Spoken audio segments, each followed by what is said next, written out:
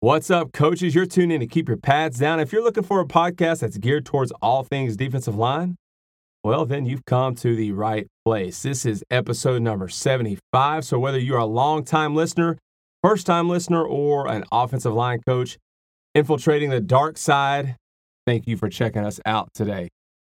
I mentioned earlier this month that our audience is growing by the week, and we are set to have our best month ever here at KYPD as far as total downloads go. So thank you for checking us out each week and for tuning in and for telling your friends about us. If you're not following us on Twitter, do it now. We will follow you back and grace your timeline with content aimed at D-line coaches. Well, I hope you had a great week and weekend. We actually finally got to play our first game here at Pleasant Grove. It was just great to be back on the sideline with our guys and getting, kind of back in the groove of playing football. And it was really hot and humid in Southwest Arkansas. We crossed the border and went and played Nashville, Arkansas. Really hot and humid, but you know what? It was great to be back. And it was annoying wearing a mask and trying to, talk to your guys on the field with a mask on. But you know what? I'll take it if that means we can play football. So anyway, it's just it's a fun time for us.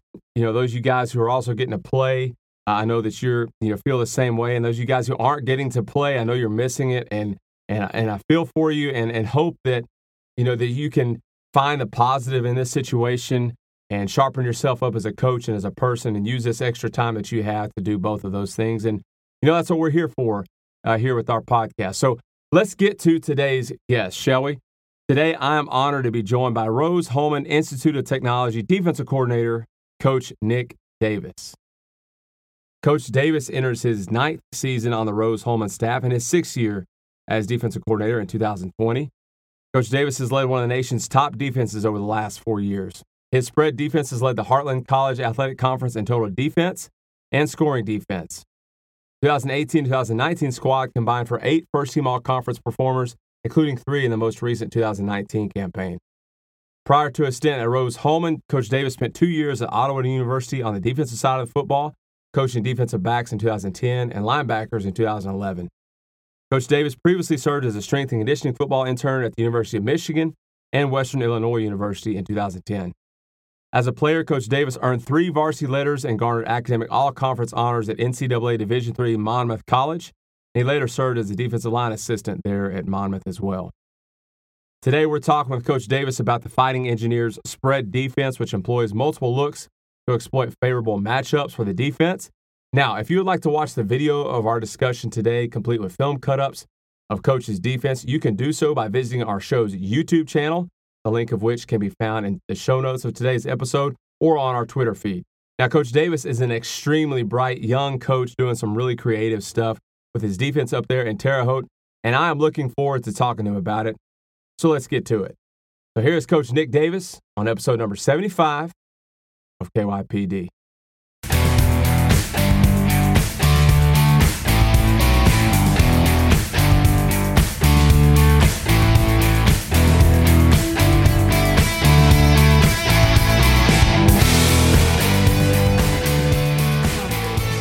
Well, we're talking today with Coach Nick Davis from Rose-Hulman Institute of Technology there in Terre Haute, Indiana. Coach, welcome to the podcast. I'm excited to be here. Listened for a long time. I think you're doing a great thing for the football community, and it's awesome that this is geared towards the big guys on the defensive side of the ball. Yeah. We're going to talk about those big guys today and really all of your defensive scheme that you guys got going on up there. But first, just kind of fill us in on your journey through the game of football as a coach up to this point. Yeah, so played high school football at Charleston, Illinois, little small school in the central southern part of the state. Knew I wanted to play college football, had the opportunity to go to Division III school, Monmouth College, and play. And kind of an interesting journey. Being a defensive lineman, I always saw myself as a 5 technique, and we were a 4-3 defense. Monmouth College was a 4-3, so I was all excited to fit in. Get up there, and on the 3rd day of our football camp, my freshman year, we scrapped the whole 4-down and went to a 3-4 defense that our defensive coordinator, who's now the head coach there at Monmouth College, kind of learned because we didn't have a really good 3 technique at the time. So instead of playing a kid that wasn't necessarily great and sitting a linebacker who was really good for us, we decided to go to the 3-down route. So played there at Monmouth College for 4 years. And that's where my kind of love for being multiple came in. Just for over the next 4 years, we decided to go more mixed looks, to be maybe still 3-4 personnel, but to get into even front looks and odd front looks. And we even got into situations where we would be 4 down personnel and be in even looks or create some odd looks. So I thought we did a great job there at Monmouth College. I had an opportunity to then become a graduate assistant at Ottawa University, which was a 3-4 defense, pressure defense, cover 3 based in Kansas. And we did a really good job of getting after the quarterback there. And then that next year, we kind of lost some linebackers, and we had 2 interior guys that were really good. Instead of only playing one of those guys at a time, we decided that we were going to go more 4-2-5-ish. So then sprinkling in multiplity and all of those sort of things. So kind of going on the defensive side, all my career has been 3-4 down fronts, mix it in. And then I applied for a job here at Rose-Hulman, actually the D-line job. So I've always strived to be a defensive line coach. But when I got to Ottawa, the defensive coordinator said, I'm not going to let you coach D-line. I want you to learn linebackers. I want you to learn defensive back. So as a GA, that's what I did there. And had an opportunity to interview for the D-line job here at Rose-Hulman. Interviewed. There were kind of 2 final candidates, me and this guy that played at Clemson. Their running backs coach left really during the middle of the whole interview process, and their running back was an All-American. They asked me if I'd be interested in coaching running backs and doing our special teams. Went on the website, saw that the running back returning was an All-American and led the country in all-purpose yards, and I thought this can't be too hard. So I coached for the first 3 years here at Rose-Hulman on offense, coaching running backs, tight ends, our special teams, which kind of shaped what I want to do on the defensive side of the ball, because we would be taking notes. Our offensive coordinator at the time, Brian White, great offensive line coach, great coordinator. And he would always talk to me about what would give him problems. So as a coordinator on the defensive side, I always thought, that would be good. That would be good. So finally, our D coordinator left in 2016 for another opportunity.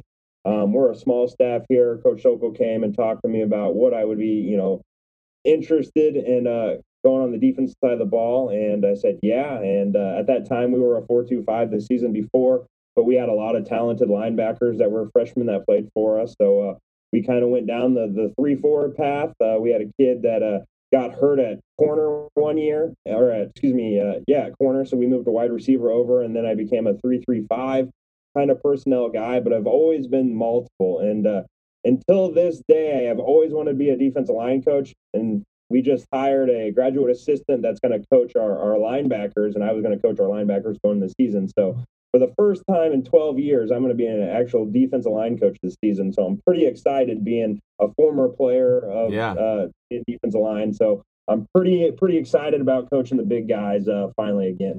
Yeah, so that's kind of been my journey. That's awesome, and the guys listening to this will love to hear that we got we're talking to a D-line guy at heart, through and through. And I think it's interesting that you have a really diverse coaching background. You've coached in all different types of schemes and different positions, both sides of the ball. And that's going to kind of segue into what we're talking about today with your defensive philosophy there at Rose-Hulman and the idea of running what you called a spread defense. And so let's talk about that now and just talk about that concept. What do you mean by that concept of spread defense? Where did that come from and what that looks like?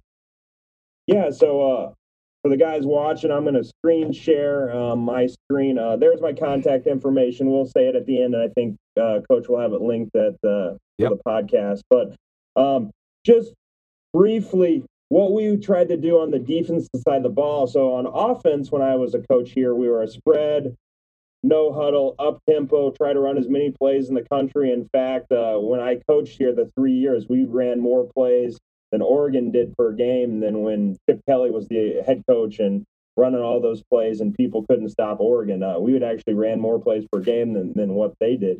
So we had figured out a pretty good system in terms of that. And I'd always thought I became the defensive coordinator here at Rose-Hulman, well, I got to create a system, one, that we can get our call in because our offense moves super fast, and two, a system that allows me some flexibility to do a bunch of different things. We've started this positionalist defense type scheme back in 2015, where I thought, okay, we have some really good players that we can kind of put all across the field. So for me, these 11 personnel offenses have that Y that can go anywhere. He can be a fullback, sniffer. He can be an attached on tight end. He could be your extended number one wide receiver running a vertical. Like some of these kids that are freak forwards in high school or on the basketball court, those guys are awesome tight ends. Penn State has a great one every single year where that kid can line up and do whatever across the board. So I thought on the defensive side, I can have that guy as well. And we've created the hybrid, and we've been running the hybrid defense and positional defense since 2015 when no one really had talked about those sort of things. So what I wanted to create was I wanted to find my best football player in the box. And that for us is our Bob linebacker. We can put him as an at-depth linebacker. We can put him on the line of scrimmage. We can put him out in coverage if we want. So we're trying to find our best box player. In typical years, that has been a linebacker for us. Last year was a kid from Houston, Texas. That was a 3-4 outside linebacker. And he fit naturally in that role. And we can have him on the line of scrimmage the whole entire game if we wanted. We can have him at depth, or we could do about 50-50. So that's kind of what it created, that spread defense, because all these offensive coaches want to create matchups. Well, on defense, I want to create those same matchups, because if you have a really bad offensive lineman that can't block my best player, I want to put my best player against that bad guy as much as possible. And then in some cases, you have that kid that is, elite level. One year we played a kid that got picked up in the NFL. Well, I wanted my best guy against that elite tackle as much as possible, because in the run game, because if I put a bad guy, he was just going to get mauled every single time. So we try to create as much matchups, try to figure out tendencies, and try to exploit, those big guys on the offensive side of the ball. And we want to make it tough on them. I'm not a big believer in you're always going to have a 3 technique to the field and your Mike linebacker is always going to sit in the A gap. I want to change the picture on those offensive linemen. Coaching offense, I realize zone schemes and pass protections, those guys on the board are always like, oh, it's zone. We just step that direction. I want to put the offensive line in as much conflict as possible, and that's what we've tried to do here at Rose. Now, when you say all that stuff, it trends right with all the guys that I've talked to since doing this podcast, and I think the common theme throughout has been that as a defense, you have to put yourself in a position where you're dictating to the offense. For so long now, it's been the offense dictating to us, and now it's like the defense is trying to regain that. I guess that the control there and say, no, we're going to dictate to what the offense make the offense game plan around what we're doing there. So when you decided to go this route of a quote positionless defense, what were some things that you were kind of concerned about or worried about moving forward? Because that can be kind of a big paradigm shift from your traditional front. Yeah, no, I don't think I ever hesitated, just because that's what I knew. We were always teaching some linebacker wherever I had been to be play on the line of scrimmage. That's the one big thing that I picked up at Ottawa University is we were going to teach everyone in our program how to rush the passer. We were going to teach everyone in our program how to get off a block from a tackle or a guard. That way you could find, there's always going to be some big safety that may not run the best, but maybe he could be a dude linebacker for you. Or there's always that linebacker that, maybe he's not great in coverage, but he can put his hand in the dirt and, has a fast get off, and he can be a great 5 technique for you. So that wasn't anything that I was necessarily nervous about, because that is, was the last really 7 years of my coaching and playing experience was that hybrid defense. I know we're going to get to some clips here and really kind of get into the nuts and bolts of your defensive structure and what that looks like. And so this question will kind of lead into that. But, you hear it said from defensive coordinators that, if you want to be successful, you can't run. You got to call it defense, not defenses. And so I'm just thinking as if I were a critic of this philosophy. That guys say, well, you don't have anything to hang your hat on, or what's your base structure? So go ahead and answer that question for us. What is your base structure that you guys are hanging your hat on? Yeah, if I had to sum something up, I would say we're going to be really 4-2-5 principles at the snap. For the most part, we're always going to bring a 4th rusher. So we're going to get into an over front or an under front like a traditional 4-down team. It's just we can now create that front with any of our 3 linebackers and the 3-3-5 system. So that's kind of where I think of, if you gave me, one defense to play the whole entire year, I would pick a 3-3 stack and be able to bring any of those three linebackers and play one coverage the whole entire year. And you can be super multiple, because you could bring different blitz pack. You can bring your linebacker in the C, the B, the A gap. But at the end of the day, it's just you're turning into a 4-down front on the snap. And then with that ability, you can walk down any of your linebackers to create a 4-down snap or 4-down front before the ball is snapped. So I think the versatility of, we're not necessarily bringing 5 and 6 and playing 1,000 different coverages. It's really, at the end of the day, we teach a system where it tells all 6 of the box guys how to line up. And then we have really blitz path rules where it tells everyone in our box where they're going to end up when the ball snaps. So we are really simple. And again, I have really smart kids, they're engineers, but I think a kid with a 12 ACT could run our system pretty efficiently. We're pretty simple, but we're going to create a lot of complex looks for the offense. So talk about, let's just go ahead and get into your clips here, and let's just walk us through your defense, beginning with the front and working your way back. Yeah, so everything for us starts with a front. And when I decided on this defense, the first thing I figured out was, if we're going to have 85 different fronts, I really don't want 85 different signals. So how we handle it is we yell in the front to our defensive lineman and we echo it. And that's what our off does to get the play in faster. Instead of signaling in a formation, they'll yell it in and it gets echoed across the field. So we do that on defense. Now, I'm not playing in Alabama where there's 100,000 fans. Right. So how I would handle that would be probably a wristband operation, because we are running 85 different fronts. We can, within a week, it may only be 14 fronts, but in our system, we can run everything to the field, to the boundary, to a tailback, to a Y, away from a tailback, to the right, to the left. So really, every single front structure we have, we can do about 8 different ways, and then we have variations off of that. So that's kind of how we start. We yell in the front. We will signal in our movement, which is our blitz path, and then we signal in our coverage as well. So for us, all 3 down fronts all birds tell us that we're going to be in a 3 down front, okay? So for this example that I'm showing, this is our Falcon front, telling us that we're going to set our bob and our tackle. So for us and our system, our bob and our tackle and our will really all travel together. Our mic, okay, our nose guard, and our D end travel together. So for me, if I want to set our front to the field, a bird, all right, that starts with an F is a Falcon.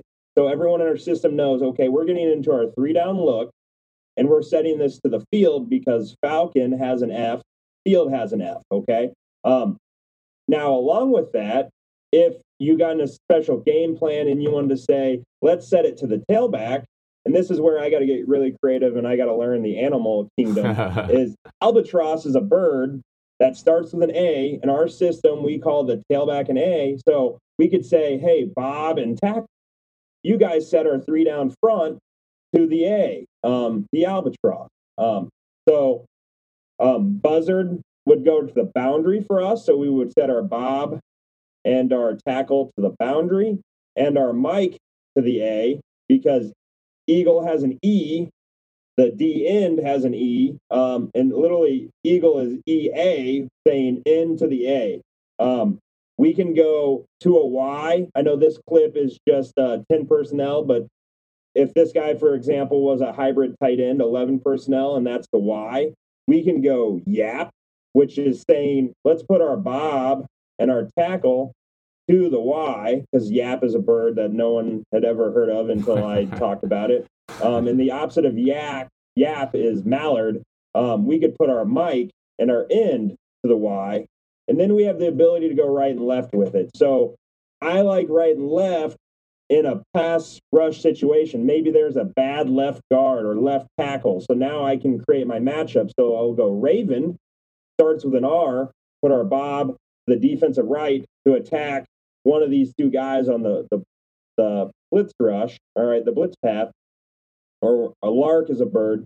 we can go left now and put our Bob over here to the left with the tackle and create our matchup. So within just a simple way of going a 5-0-5 with your stack backers, I've created 8 ways to create matchups. Does that make sense, Coach? Yeah, and so when I'm an offensive coordinator breaking you guys down or looking at your defensive front, it's really hard for me to decide where you're going to be lined up because it could be based off a multitude of things. It's not just a strength call. It's not just where the back is.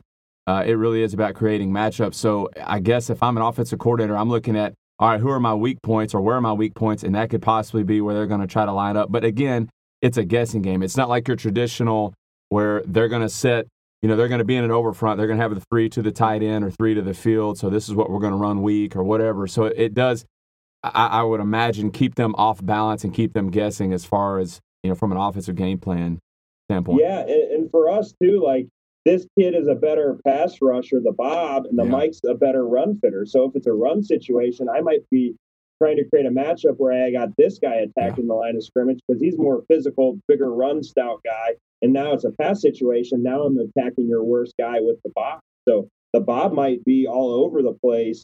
And how I got to this, when we first started, we just kind of set the Bob always at the boundary and we lived in that world.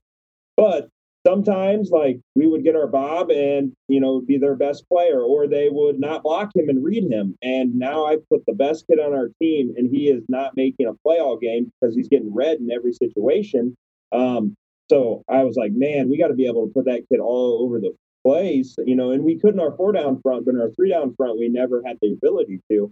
And we just created the system where it makes it really easy that the first letter and then that type of category it is. So all these are bird categories, and that first letter tells us how we set the front. At the end of the day, it's a 5-0-5, but we're able to attack and create matchups as much as possible. So how does that concept carry over and, from your linebackers on into your secondary? Are they, with how you're signaling the coverage? Yeah, so for us, and I'll talk about movement and I'll carry over the coverage. So for us, this call is a bike. Bike's 4 letters. So a 4-letter word for us tells everyone in our system where they're going to end up. So 4 letters for us, for example, is our DNs are going to be C-gap players on run or pass. In this instant, our nose guard is going to work opposite of the Bob, and the Bob knows on 4-letter words that he's going to rush the B-gap.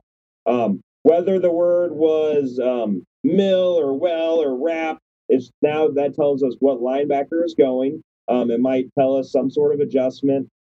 If the word now has a B and a W, now it's going to say 2 of those linebackers are going. Like, example, bowl has 4 letters. It has a B and a W telling us that our Bob and our Will are going to go. So everyone in our program knows their blitz path. And then we have 5-letter words that tell the D-line a different thing, and 6-letter words that tell a different stun, and 3-letter.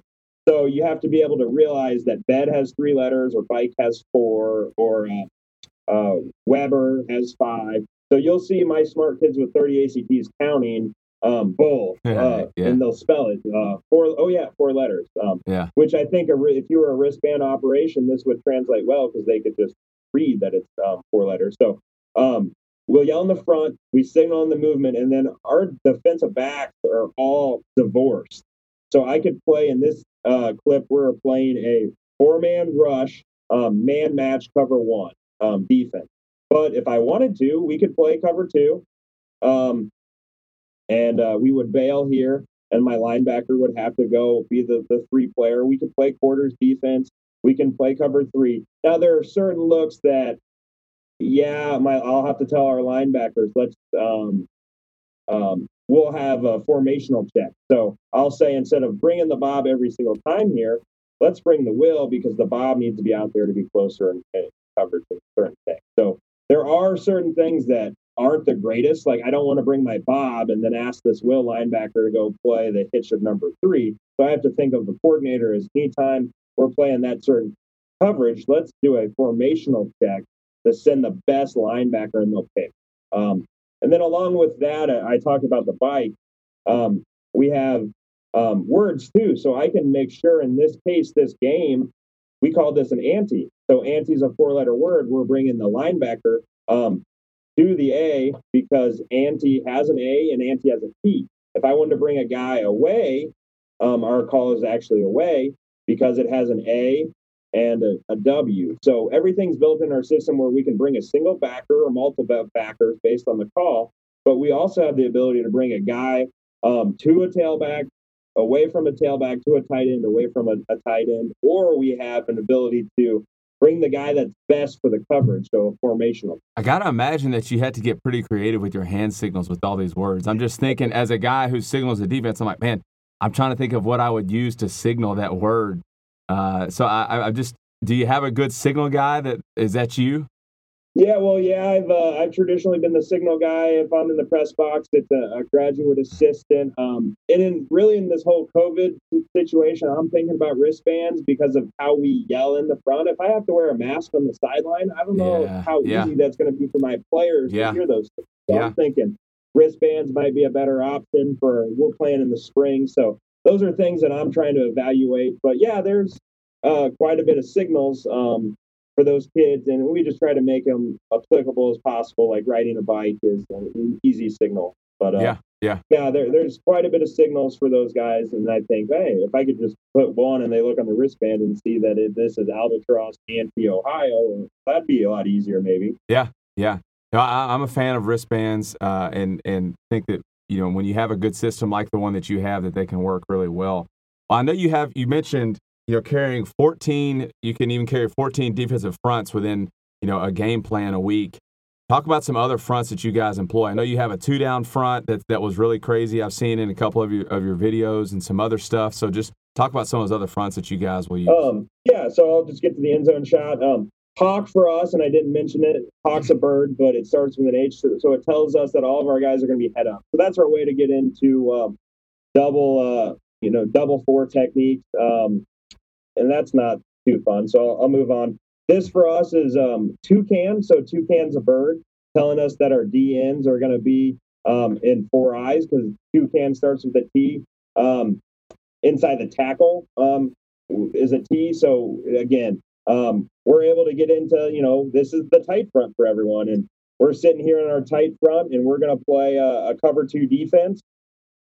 And our linebacker, picks this hitch, because he's in a good situation that he's a C-gap run fitter. We're playing cover 2. He's an inside 2 player. And the quarterback just kind of rushes that throw, and that's a freshman linebacker for us, creating a great play. We also have the ability to shift quite a bit. So this for us is pretty easy. So what I can yell in is a word. We consider this an express call on defense. So we'll line up in any sort of front we want. We give our kids a lot of freedom, and then they'll yell shift. And we actually have tryouts for the guy that has the best Batman voice. And we'll try to see if we can get, a 3-5 yard false start from the offensive line. But the kids know that, hey, we can line up in whatever front we want, but before the ball snapped, we need to get in this certain front that Coach Davis wanted. So I will show you the end zone. So we just line up in a bear front. This was a team that they always pistol. They would clap and go to offset. So we knew we could mess with these guys quite a bit. So this is just a basic 5-0-5, but we made it look like bear. Maybe we could get a check. And then this is an example of a 6-letter movement for us. So we get a linebacker off the edge. Our 5 technique becomes the 3 technique. Our nose works opposite, and our 5 is opposite the other gap here. So here's an example of now we can get into. So our insect fronts for us tell us we're going to have a 5 technique. We're going to have a shade, and we're going to have a 4-eye. So this is my bob and my tackle. Our tackle for us is more of a 3 technique guy, because it's much 4 down front we're going to get into. We're going to walk our bob up in line of scrimmage, and that guy is going to be, so he's a hybrid himself. He needs to be a kid that can play a 5 technique, but he also needs to be a guy that's big and stout, and you're going to, he's going to get double teamed a bunch. So for us, we call this a beetle front, because our bob is set to the boundary. Beetle is an insect, telling everyone in our front structure that, hey, we're a 4-eye, a shade, and a 5 technique. So then we try to mess with offensive line zone schemes.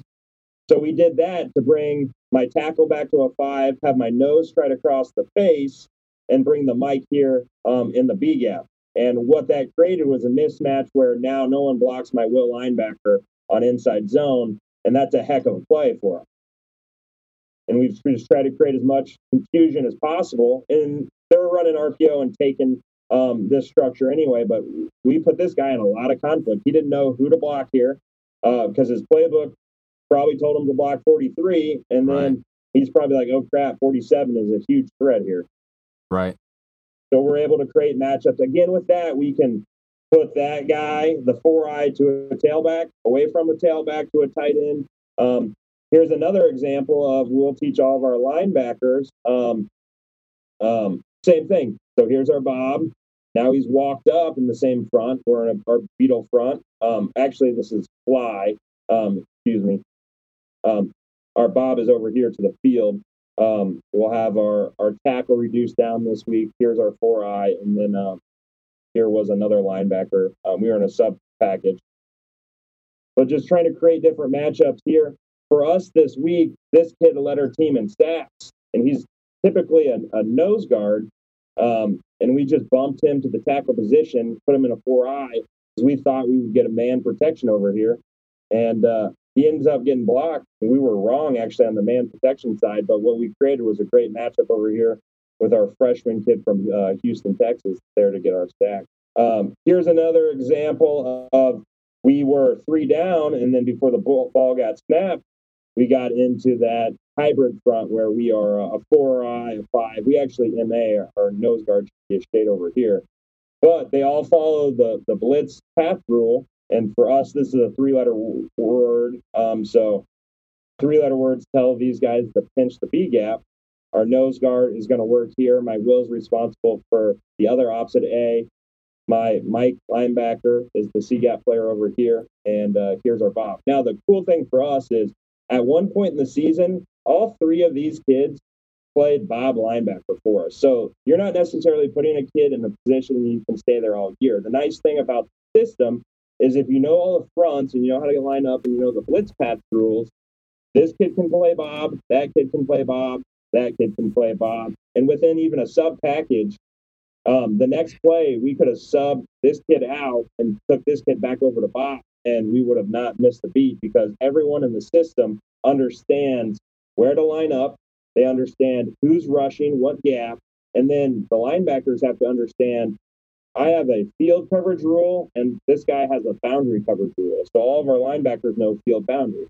There are certain kids that are better than others, and you just got to figure out what everybody's good at, but you can create a positionalist defense. They're just a Bob, really, on the chalkboard. They go out and they can play any technique you want them to. Here we were in a 4-down front. So this, again, was one of our shift calls. We want to line up in a 4-down front, but the kids knew before the ball snapped, we need to get down to a 3-down front. And then I give the freedom for our linebackers, and this is kind of cool, is I give the freedom to the linebackers for them to determine who's coming. So there's certain times during the game where I'm not going to have it. If you're breaking me down, there's not going to be a huge tendency because there's freedom where I allow these guys to pick on who goes on certain choice plays. So again, we were 4 down.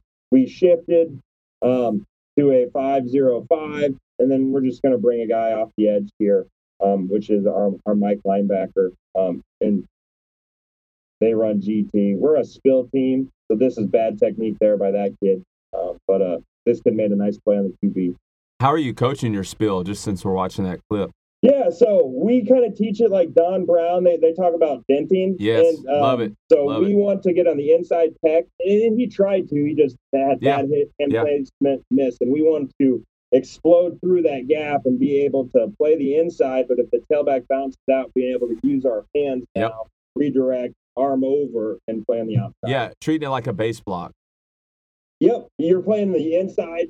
So the way I kind of think of it is, you can play the box technique that way too. It's, now a spill is now I got to be on the inside gap, use my hand, pry him up, be physical, and now watch that tailback. When he goes outside, get rid of him versus a going in there, throwing, my rip, wrong arming, getting in my gap, but then I don't have the ability to go back and make a play and spin.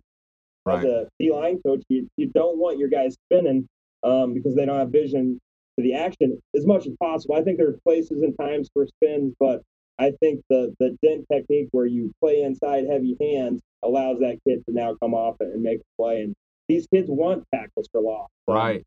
They want to be disciplined, but just tell them to run in there. And, that's what I did as a college player. Yeah. And, I was pretty unselfish and I was fine. But if now that kid sees the linebacker not make the play, he's kind of second guessing whether he needs to do that or not. So we try to play, the spill is kind of a gap and a half.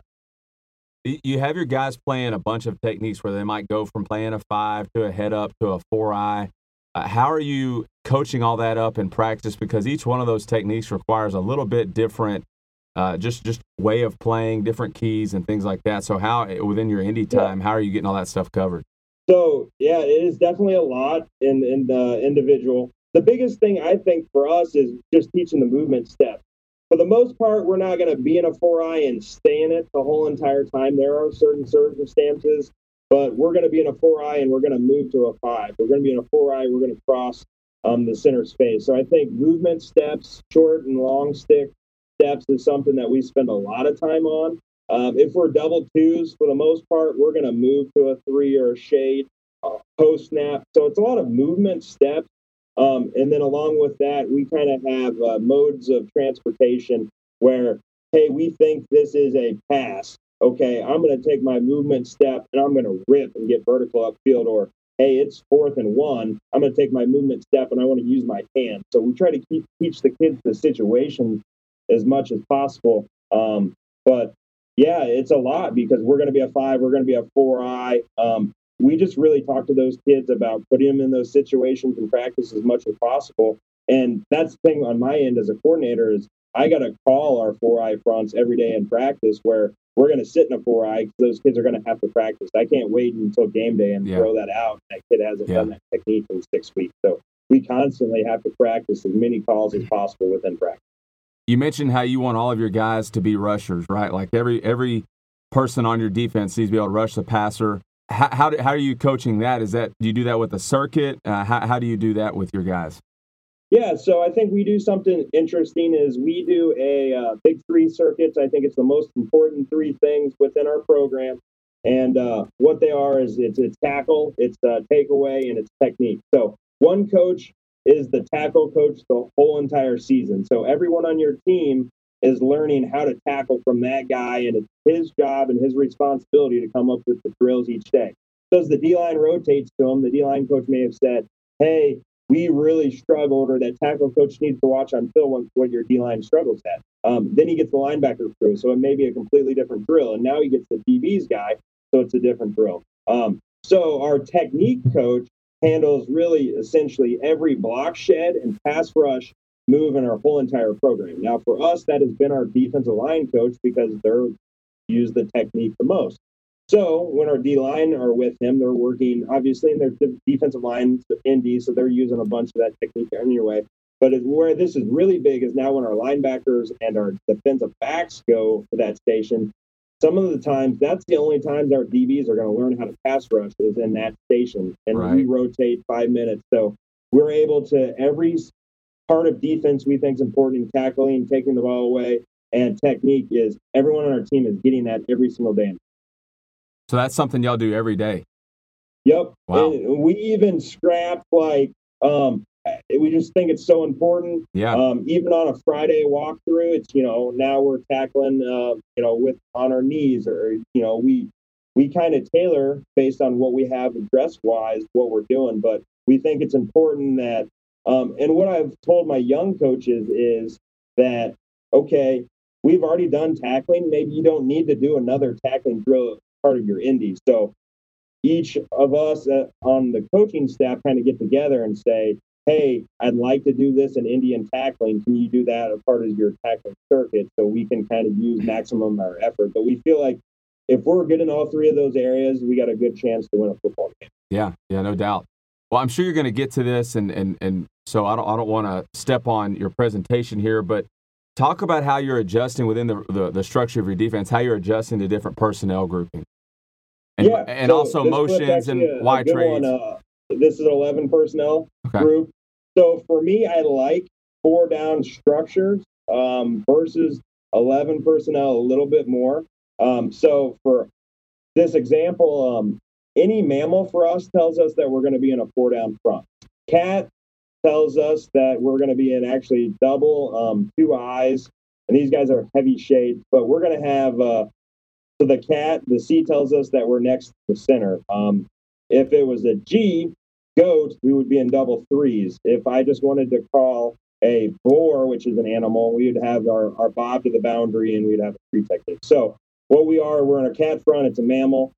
These guys know, the C tells them the interior tag that they're double 2 eyes.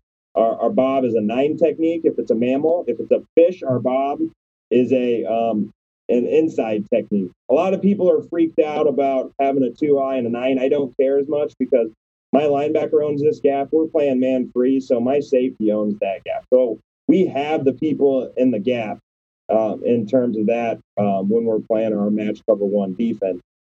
So right there, are you kind of thing that I like to do? Right there, and just in that look, are you kind of baiting the offense, saying, "Hey, you're going to run it in B gaps"? And I mean, that's sort of the idea there. Yeah. Well, and we have the ability to now rip that guy across. Right. I stick the gap and play some games there. But yeah, we'll get into double 3s and we'll say run in the A because we are a 1 gap defense. If we're in double 3 techniques and they're running the A gap, both my backers, my Mike and my Will, have nothing to do other than go tee off on the A gap if we're playing man free, because at the end of the day, everything's getting covered in man if it's some sort of RPO. So in my thought process, I like to be double 3s, double 2 eyes, again, because at the end of the day, a lot of people in our league, when they see this front, are going to have a 3 technique to the tight end. They're either going to be a 7-9 or a 6-eye technique, and they're going to have their 2-eye away from it. Well, I don't want to be traditional because I want you to spend all week blocking when you run outside zone right, blocking double 2 eyes, blocking double 3s, blocking our 3 down, blocking our 5 down. And then maybe you say, let's scrap pin and pull because we wasted 25 minutes blocking all their different fronts. So that's kind of my biggest philosophy in terms of that. So that's how we'll kind of adjust. Here we're just running a middle pick stunt. And what I like about the double 2 eyes is if it is pass, now you got double 1-on-1 matchups with your really good pass rusher.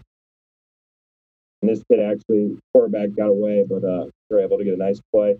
Here's now our ability where now we'll shift on a cadence down to a 4-down front. So that's my Bob linebacker. We're just shifting down on a cadence, and they're getting the ball out here pretty quick on a screen. So here's our ability to now go down to a 5-down front. So for us, okay, this is called human. Human is a spice, okay?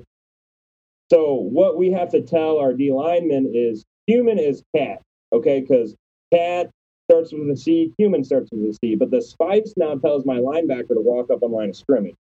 We used to get into movement calls where my linebackers had to memorize what was called and they had to know when to walk up on line of scrimmage. I said, let's scrap it. Let's just create a new category. All right. And now everyone in our program knows, hey, it's human. This is cat for everyone else. It's same as. There's so much same as teaching in this whole entire system where now this guy just has to know, okay, I walked down on line of scrimmage because it's a spot. And in this situation, we were playing a quarters defense. This is Mount Union. They won 13 national championships. They kicked our butt, but on this play, we actually got a sack. But we're running the same play we ran before, just out of a 5-down structure. We're picking the center, but now we're just playing quarters defense out of this. And we're able to get a nice play there. Here's your traditional, we're in a 5-down front again, with our linebacker, and he bailed out because we were playing a quarters defense, and he didn't feel good about his coverage responsibility. But we try to get into 5-down looks, and what I felt like is we did get a big on big check protection here. And then we ran our stunt on big, which we felt was good, and we were able to get the sack. Yeah. So maybe in a traditional year, they may have, if we were a 4-down front, slid over here because they know this is our heavy stunt side because this is our lead linebacker. But we got them into a big on big check by getting into a 5-down front. Now, would that linebacker ever walk up and stay there and actually play that gap from the line of scrimmage? Yep. And we teach all of our linebackers 3-point stances, 4-point stances, see what they're comfortable with. We teach them the 2-point stance. we'll let this guy come here and rush, because sometimes they won't, molly it and go big on big. They might say, hey, we'll let our running back take this guy. We'll free release our running back. So we want to take advantage on any sort of free runner in the A-gap. So that's on my part as a coordinator to try to figure out each week, what is this team going to do? Are they going to go big on big and we can drop this guy out? Are they going to go big on, or are they not going to go big on big and just let my A-gap rush guy go? Then let's take that matchup. Here's just an example of our 5 down front. So for me, here's our linebacker, and then these are all defensive line. We've subbed to a 4D line package. Again, it's a positionless defense, and we're just running twists. So on paper, the offensive line coaches are going to say, oh, full slide, shot protection, you can't stun into the slide side. Well, I want to beg to differ, okay? Put these dudes in conflict as much as possible. Because to me right now, this doesn't look like all these offensive linemen are working in unison in one direction. This guy's got bad eyes, which is alleviated to a breakdown in the protection. So just because on paper you're going to say, oh, full slide, well, make them earn it, all right? Put those dudes in conflict, because those offensive linemen, they're eager. They don't want to just slide some direction and not do anything. They want to find work. When they go to find work, that breaks down the whole entire protection. Here's an example. So our kids knew that Gatorade for this week was, okay, we're going to line down in a 3 down front. When the quarterback gets to snap it, we're getting into a bear front. And I know we're running out of time a little bit, so I'll get down to our 6 down front, which is kind of our pass rush baby. Here was, again, the same team. We get in our 5 down front. We thought we'd get big on big. So we bowled the center and ran double ET stunts on the outside. Yeah. And that's a whole nother podcast of how we run our stunt, but it's very similar to Larry Johnson. We're going to chop, rip, post, and then we're going to be violent upfield. And then really a lot of times you'll see our 5 technique really club the 3 technique and rip off that 3 technique butt. But over 5 years, 25% of our stacks are on this stunt right here. And we can get to it from 3, 4 down, 5 down front. Here was, now we are shifting to a 5 down front. You get the solid look from the center right here in the clip. So our kids kind of know that we're probably going to get full slide based on the tendency. This was big on big. But we created a matchup with our nose guard who led the country, and our nose guard is over here because we subbed. We've created a matchup where this kid was kind of the weak link in pass pro. So I got my best pass rusher against that guard and a big on big, we feel like if we can get big on big, yes, and you can win 2 of the 5 battles, you can change that quarterback. You can only win 1. Well, in this situation we did. You better win it really quickly. And that kid did a nice job there. So here is our 6 down front. So all of our 6 down fronts are named after fruits. Here is our orange front.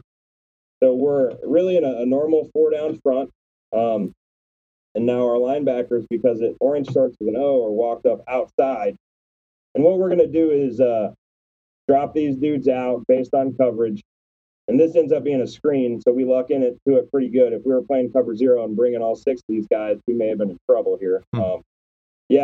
Sometimes we'll see people check because we're in a 6 down front to some sort of screen. Here we're in our 6 down front. We call this cantaloupe because we're putting, again, we have double 2 eyes. So it's in that same cat family we talked about. So there's our players know that there's 2 eyes, and our linebackers know. They walk up to the open gap.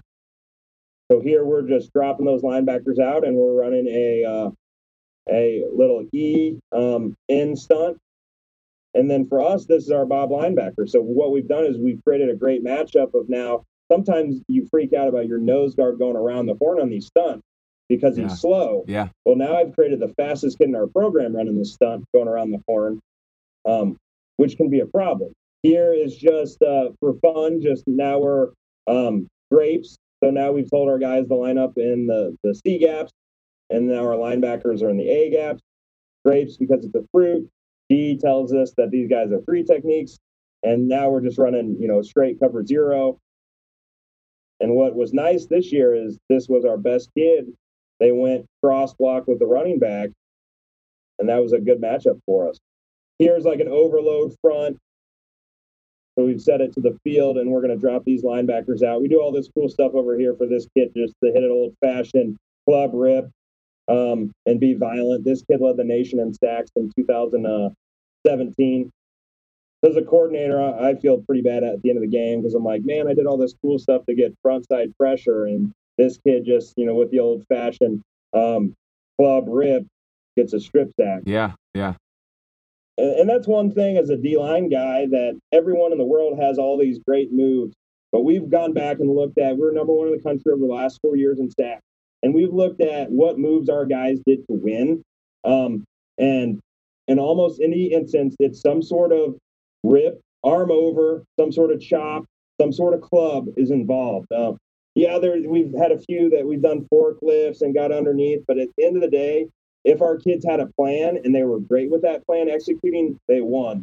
In almost really all the instances, I would say 55% of the sack, the only kid that won his battle was the only kid that threw a move. And it was the moves that we taught in the first 2 weeks, being a chop rip or a club arm over or a club rip or a rip or a chop.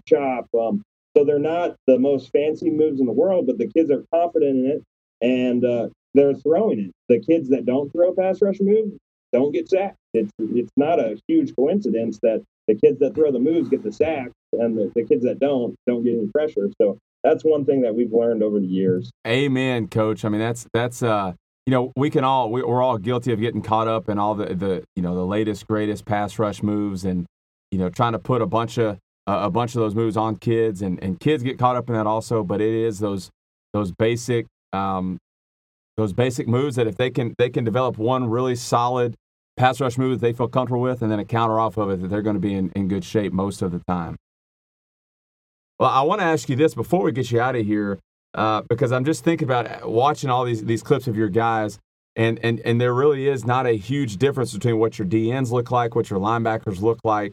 They are these hybrid type kids. How does that affect the kind of kids that you guys can go out and recruit now?